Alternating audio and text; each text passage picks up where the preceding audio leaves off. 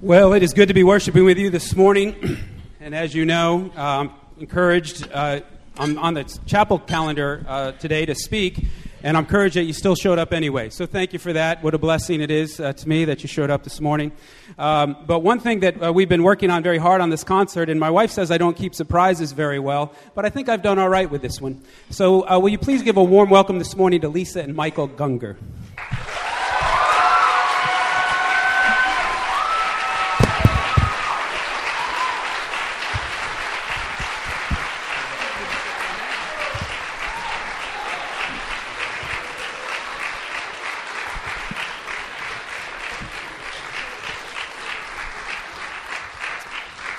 Well, thanks. I know they have a very long day. As I was looking at the tour rider, I really started to understand just how difficult touring is, and you now have a little girl.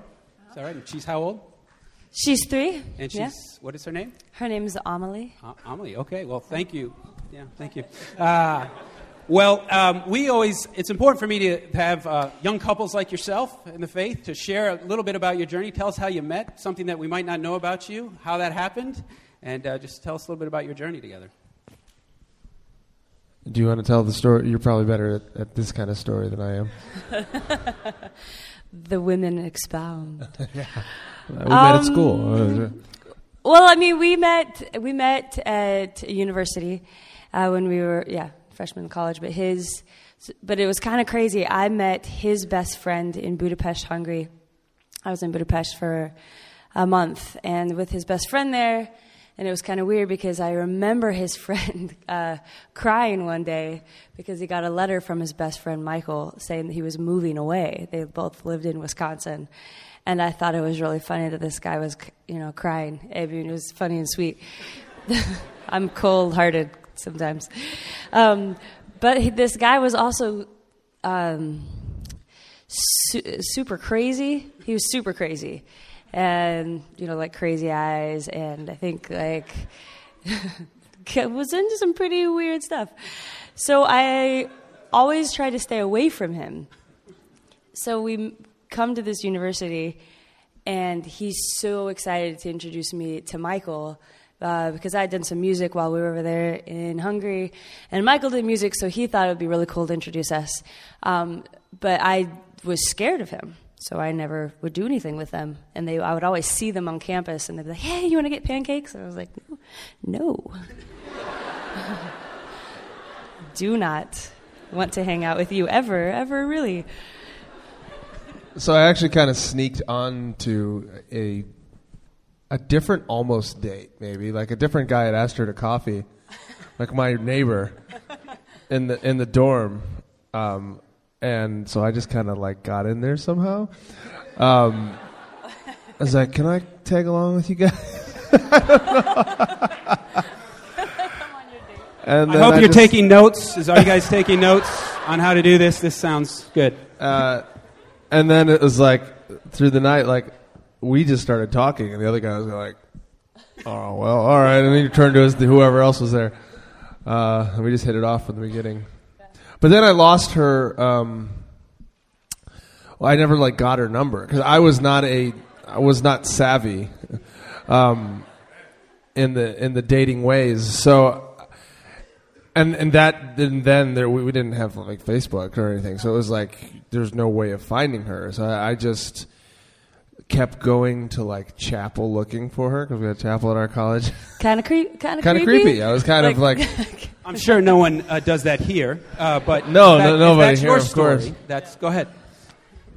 And anyway, so then I finally saw her one chapel and was like, yeah, but I just couldn't get up I wasn't savvy. I just kept walking by her, trying to almost talk to her, but then she'd be talking to somebody else, and I didn't want to be. I had already been a little moving in on the coffee date, and I didn't want to be a creeper. But anyway, I finally figured out something I could say. Oh, hey, what's going on? And I succeeded. I eventually triumphed, as you can see. Wow, what a great story. Thank you. Now, tell us a little bit of what it's like. So my wife and I, Edie, have been married for 15 years, and we can't even go to the grocery store together without it causing serious marital issues. To me, anything that has smart balance in the title, what's the point, honestly? Why even buy it? But she that's the way she goes. So we have those challenges. So I'm sure you have normal marital challenges, but you're both artists, both very, very gifted and talented. Tell us the beauty in that, and tell us maybe some of the challenges that come with that. Well, yeah, we feel really lucky to be able to do this together. We know so many bands and couples who, one has to leave the other, or they don't get to see their family for a long time. Yeah, especially we get to bring our daughter with us, and I love being able to share this great passion of my life with the person I love most. Like, it's so incredible. But yeah, like when we first started writing songs together, well, we used to not write songs together. Michael would write worship songs, and I didn't. I wrote like these other weird songs. And so I would try so hard to write worship songs. And they were the worst ever. They were just so bad. And so I would come to Michael like, hey, how's this one? Like, I lift my hands to G, all these super trite, just cliches all over the place because I didn't know what to say. And, oh man, he would just shoot him down. And not like real kindly, like, hey baby, you should try again. Just like, no, that's terrible. You're like, so caused some problems. But we had to learn to not be, when you're both creative people. We had to learn. We had to learn. I had to learn.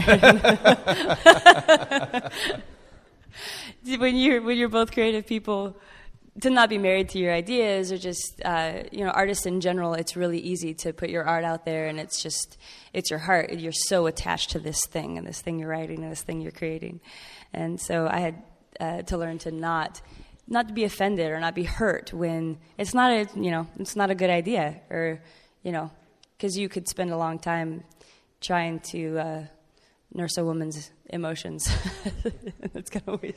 So yeah. Yeah, I love that I get to most musicians that I know that if you have families, you have to leave them for long periods of time, and touring is hard enough. Leaving your friends and everybody that your home for months at a time, yet alone like the people that you love most. So I feel really blessed and thankful that I get to travel with my home, that Lisa and Emily get to come with me. And there are certainly, and even kind of as the leader of the collective, there are times, we do things together, but there are times when I'll step as the leader, and having wife in the room when I'm acting as collective leader or whatever, there are things that get more complex. Why didn't you hug me when you said that? Yeah. Play the part right. It's like you gotta be more nuanced and gentle sometimes, which I'm not always great at. But yes, the overall benefits of it to me far surpass the complexities and trouble of it. Well, we know a lot of your music, and you've written a lot with gospel artists, I know, and things of that nature. Tell us what's unique about this album. What would you like us to know? What would you like your fans to know, and those who aren't your fans yet? What would you like to share about the Iron Mountain? Iron Mountain, how it's similar to everything we've done in the past. As Gungor, when we turned to Gungor, it was really because I started as a worship leader, and then I started leading worship at other things, and then a little group of musicians started to evolve because we get hired to play things, and we would start playing together, and they would introduce us as Michael Gungor and his fill in the blank praise band. And I was like, no, that's so lame. Just say Michael Gungor Band or something, which is not cool either. But it was better. Michael Gungor and his praise minstrel team. And then we kind of, I had seen that I had grown up in a way that I thought that if I wanted my music to glorify God, if I wanted it to be good and holy, that it needed to fit into kind of this box, this kind of praise and worship, church music, Christian music, whatever you want to call it. That's what it was supposed to be. And I'd always, as a worship leader, that's how I grew up learning music, was I had used music to kind of serve the church. And that's always what my primarily musical expression, or at least writing-wise, was always like our youth group needed a song to sing about this, and I always had used music to serve something else. And that's a good thing. But I had found that I, in that process, had started becoming a little bit of a chameleon. With the Michael Gungor Band gigs, if we would play like a youth group event, we would play rock and roll and like turn up the amplifiers and and then we'd find ourselves sometimes like in an old Baptist church with a bunch of gray hair, and we'd be like, okay, we'll turn off the amps, let's do some hymns. And it was just, as a worship leader, I had learned to just kind of serve whoever was in the room like that. And it's, as a worship leader, I think that's a good thing to have, the ability, because that's your job. But I had found in that there was a lot of me that I was ignoring. There was a lot of artistic expression that I had not even, there was no room for it within a church expression necessarily. But so anyway, I had been growing in my personal faith at the time, and believing that all of life can be sacred, and I would extend that even as a worship leader to the congregation. Like you don't have to just worship in here; you can worship with your job, you can worship with. But I hadn't yet extended that courtesy to me and my job, that any kind of music that I want to make could be sacred. So Gungor started with, it was a shift to like, it was so significant to me that I felt like we needed a name change. Like, we're going to start from scratch, not trying to make music for anybody. If nobody likes it, I'm okay with that, actually, because we had found part of the problem is when you just make your art for the approval, and you don't even think it's for the approval, for the benefit of somebody else. And I read an article by Dorothy Sayers that said this really quite beautifully, that like if you think you can serve the people with the work directly, you're mistaken, because what happens then is there develops this unnatural and unhealthy relationship where now you need the audience to like it. You need this group of people that you're making it for to have some sort of value in it. And now there's kind of weird codependent relationship with this group of people that they don't like it. So she said you can't serve the people directly with the work. What you can do is be part of the people and serve the work entirely. And then maybe the people can find value in the work. And so that really is what happened when we changed to Beautiful Things to me, is I began to stop caring about whether the church could sing it, whether the Christian radio would play it, we just went to a mountain house in Colorado, set up a makeshift studio, and just made music that felt right to make. And interestingly and ironically enough, us stopping trying to make anybody like it, more people started liking it. And so that's that we've done 3 albums as Gungor now, and that's how I Am Mountain is the same. Sorry, it's a very roundabout answer getting there. But so that's how it's the same, but listening to it, it's obviously different as well. It's not as directly, it's not liturgical. Most of our past 2 albums had more elements that were still, because that's where we had come out of, meant for church singing. Some more on Beautiful Things, a little less on Ghost Upon the Earth, but not really at all on I Am Mountain. But to me, that doesn't make things less sacred.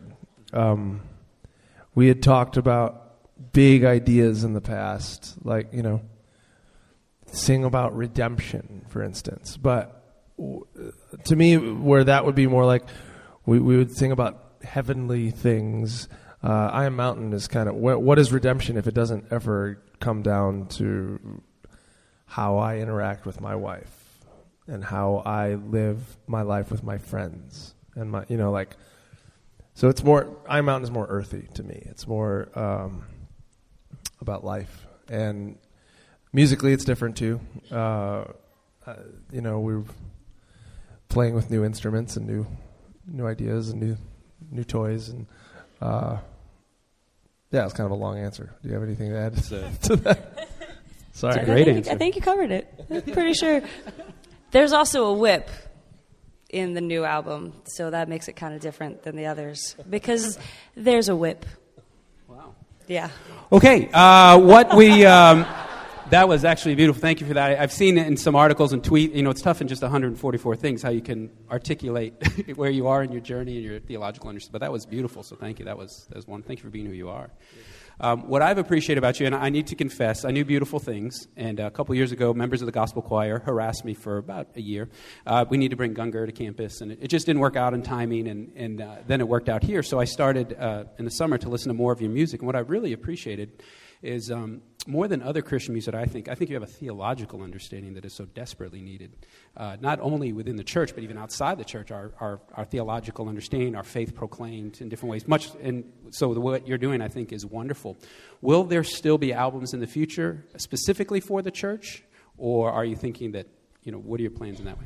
Yeah, I think so. We started a project, because we have a bunch of church music that we both like that we haven't released yet. So I don't know if it will be under Gungor or we're thinking about doing like another project under something called the Liturgists with some of our friends where it's very specifically liturgical. Because Gungor, even when we did some liturgical material, it was always a little bit it was still kind of rooted in art. Like it was still our art expression where there is something about liturgical space that I feel like it's a huge mistake in the modern church of how stage centric it becomes, how a person on a stage becomes the center of. I mean, even if you look at Christian radio and Christian culture, you have these. It's so weird to me how the work doesn't hardly matter most of the time within Christian culture. It's about this person. So like a Christian artist can get far more traction on Christian radio if they have an interesting story to tell about themselves, something about their testimony. And you talk to these, and it's always about, this person has this great story, this great testimony, that's cool if I want to be that person's friend or something, but I don't understand why I should like their work because they have a cool story. Like, give me some good work. And so I think that's a shame. I feel like Lisa wrote a song years ago called Shiny Buildings. We were in Europe and she had noticed that the cathedrals were all meant to like draw our eyes away from our selves. It wasn't the priest on some huge stage and everybody would look at it. It was like the artwork and the stained glass and everything was meant to like transcend us, not and the priest, like where they build the actual like stage for the priest is set off to the center. I studied some architecture in school, and everything about the cathedrals is meant to draw your eyes upward to the heavens, to glory, to something totally other than ourselves. Everything about it was so purposed and so purposeful, just to not point at us at all. So. Yeah, but a lot of the churches we would spend time in, it was get bigger and bigger jumbotrons with our faces plastered on it on the stage, and bigger sound systems to throw our voice out into them, give us a television show that can make us bigger. Like it's just so opposite, so weird. So anyway, this project that we would like to, if it's a Gungor thing or if it's liturgists or whatever, we would like to be a little bit more idealistic with it and really make it purposefully. Like if it's the liturgist, we're not going to put anybody's name. You'll never see anybody's name on anything. You're not going to see any screen with our faces on. We'd like to do like shadows for the most part if we can do it, and kind of form a liturgy with poetry and with communion, with whatever. I don't know. We're experimenting and talking it through, but really become more idealistic with that side of things. Still make it artful, but it's not about the artist. It's about the work. That's what liturgy means, the work of the people. That. Excellent. Again, that's why we love your work. That's awesome. One last question. Tell us about your love for the church, the local church. Did a little research on the website and saw what church you go to, and then looked at that website, and now I sound like a creeper. I realize, actually, as I say that. But it's important to me, for those that stand before us or sit before us and chat, to be people that love the church and love the body of Christ. Tell us about, maybe whether you want to talk about a little about your local church, or what you would say to these young people about being part of the body of Christ. Well, so we moved to Denver, Colorado 6 years ago. It's been about 6. And so yeah, like Michael said, we were a part of a big mega church, and just for ourselves felt like we were getting caught up in this other thing, that church for us was becoming something that it shouldn't be. So we decided that we were going to move to Denver, Colorado, and we had a lot of grand ideals of like, oh, we're going to do it right, Everybody else is doing it wrong. We're going to do it right. We're going to love the poor. We're going to invite the homeless to our house. And just all these, loving people can be a very romantic idea until you do it. It's really hard. But we moved to Denver, Colorado, and started, for a while we just got to know people in Denver, and just intentionally decided we were going to try to kind of forget everything that we knew about church, try to just rediscover what it means to be a follower of Jesus. So after a while, we started this little gathering in our living room. After a couple months, one of my best friends moved to Denver, and we started gathering, and then other people just started coming, and it got too big for our living room. So we started like a public Sunday night thing, and it's called Bloom. And one thing that I love is that we were kind of rediscovering the wheel, and realizing a lot of gaining respect for the people that we'd worked for, and a lot of things that we had kind of rejected and thought, was ridiculous, or just how people did things, realizing that maybe our egos were a little too big, So I feel like a lot of things in us got kind of crushed along the way, just these, we're going to do this, and you could start out with this grand idea and this thing, we're going to change the world, and we're going to this massive thing. And one quote I love is Mother Teresa. She says, we don't do great things. We do small things with great love. And for myself, I feel like that's something that has helped me along the way in our journey with Bloom and with Denver, because where we had come from, it was kind of like, if you're doing something important, it's going to blow up right away, and everyone's going to be so excited about it. And when no one's really excited about what you're doing, it kind of sucks. So but the journey that Bloom was on, I love it so much. Where we're at, the journey that where we've come from, the journey that we've had, and where we're at now, because it's a very pure thing. I can go there and I feel like it's unsullied.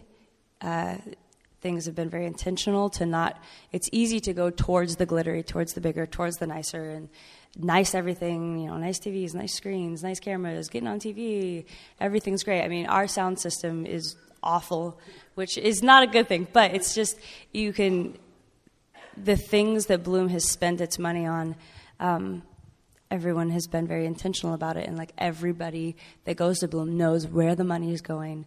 There's just this, the thing that I love best about our community, and that I think is beautiful, or can be very beautiful about the church, is that we can all come together, and even if we don't all believe the same things, we can all have different ideas about our theology and doctrine, and we don't all land on the exact same thing, but there is this feeling of acceptance and unity that is so beautiful and is so important, I think, in this day and age, to feel like You belong because you are a child of God. And that's it. You don't have to adhere to all like these things. And we've seen so many people at Bloom, their lives, I mean, that's where the transformation happens. That's where these people's lives have been truly transformed, because there's been so many people burdened by the church or feeling like they have to have this all in line before they can come. And so it's just, it's really grounding for me when you're out on the road and you're traveling all the time, and we love what we do. It's really wonderful, but you can start feeling very disconnected. Even now, I mean, we've been away for 2 weeks, and even your best friends, you start feeling kind of the schism. And for me, even when I go back, it's just, it doesn't, what's being sung and what's being said matters, but there's this transcendence of just being with people of faith. I mean, it's hard to explain. Kind of, it has this. I have this grounding feeling of this breath out and breath in of, okay, there's hope here, and there's hope being infused into my life in some way that I can't really explain. So that's great. That's beautiful. So as I think of that story, the three of us have a lot in common. One, we're three artists, very highly gifted artists and talented. But as I hear and I've shared with the community, so my wife and I, we started a church on Long Island, and with the same ideals at the beginning, and pastored for 8 years. And when people ask about it, I say, well, the first 5 years I was getting my behind kicked, period. And because, you have these goals. I wanted to be at 500 in 5 years, and we were about 440 people shy of that at the 5-year mark. And but I also describe those 5 years as the most redemptive years. There's something about that humbling process that you realize it's really not, well, that's me speaking, not about us. It's all about what Christ does through his church. So that was beautiful. So thank you. Well, we want to pray for you in a moment. They have agreed to stick around for a few moments to get photos. No autographs, please. They have a very long day. Sarah Good will take the photos. They'll just stand down here as they talk about not wanting to be the center of attention. They're going to stand in the middle of the sanctuary here momentarily. They have a long day, so if you want to get a photo of them, that would be okay. But again, keep in mind they have a long day. Let us not be the creeper campus today, people. Don't stalk them. Give them some space. But I think I just want to conclude with saying thank you, not just for this time. So at the beginning of the school year, we lost a student suddenly and unexpectedly. And it was a really tough way to start the school year. And at her memorial service, just at the last, I was just offering her friends were really the beautiful voice of that service. But at the end, as I was trying to articulate what to say, and I knew at the end I'd draw it back, even in death, we are pointed to Christ, and that's how we concluded. But I led into that with your song, and I didn't tell anyone I was quoting you because I didn't want them to think I was selling tickets. But your song, "This Is Not the End," was appropriate and beautiful for us in a time that was needed. And so I want to thank you for that type of work that you do. I want to thank you for Iron Mountain. It's going to be a great concert. We're going to have a great time together. But let me pray for you this morning. Heavenly Father, thank you for the many gifts that you give us. Thank you for the gift of another day. May we now be faithful with this day that you've given us. I pray your blessing upon the Gungers and all those traveling with them and their little girl. We pray for your hand of protection upon them. We pray your blessing upon Bloom, and may that church be all that you want it to be, we pray. Thank you for the faithfulness they have had and the good stewards they have been of the gifts you have given them. And I just pray you bless, anoint, and may their future be greater than their past for your glory and your honor. And Lord, as we close in this prayer, we close, as we often do this semester, by singing together. Pray.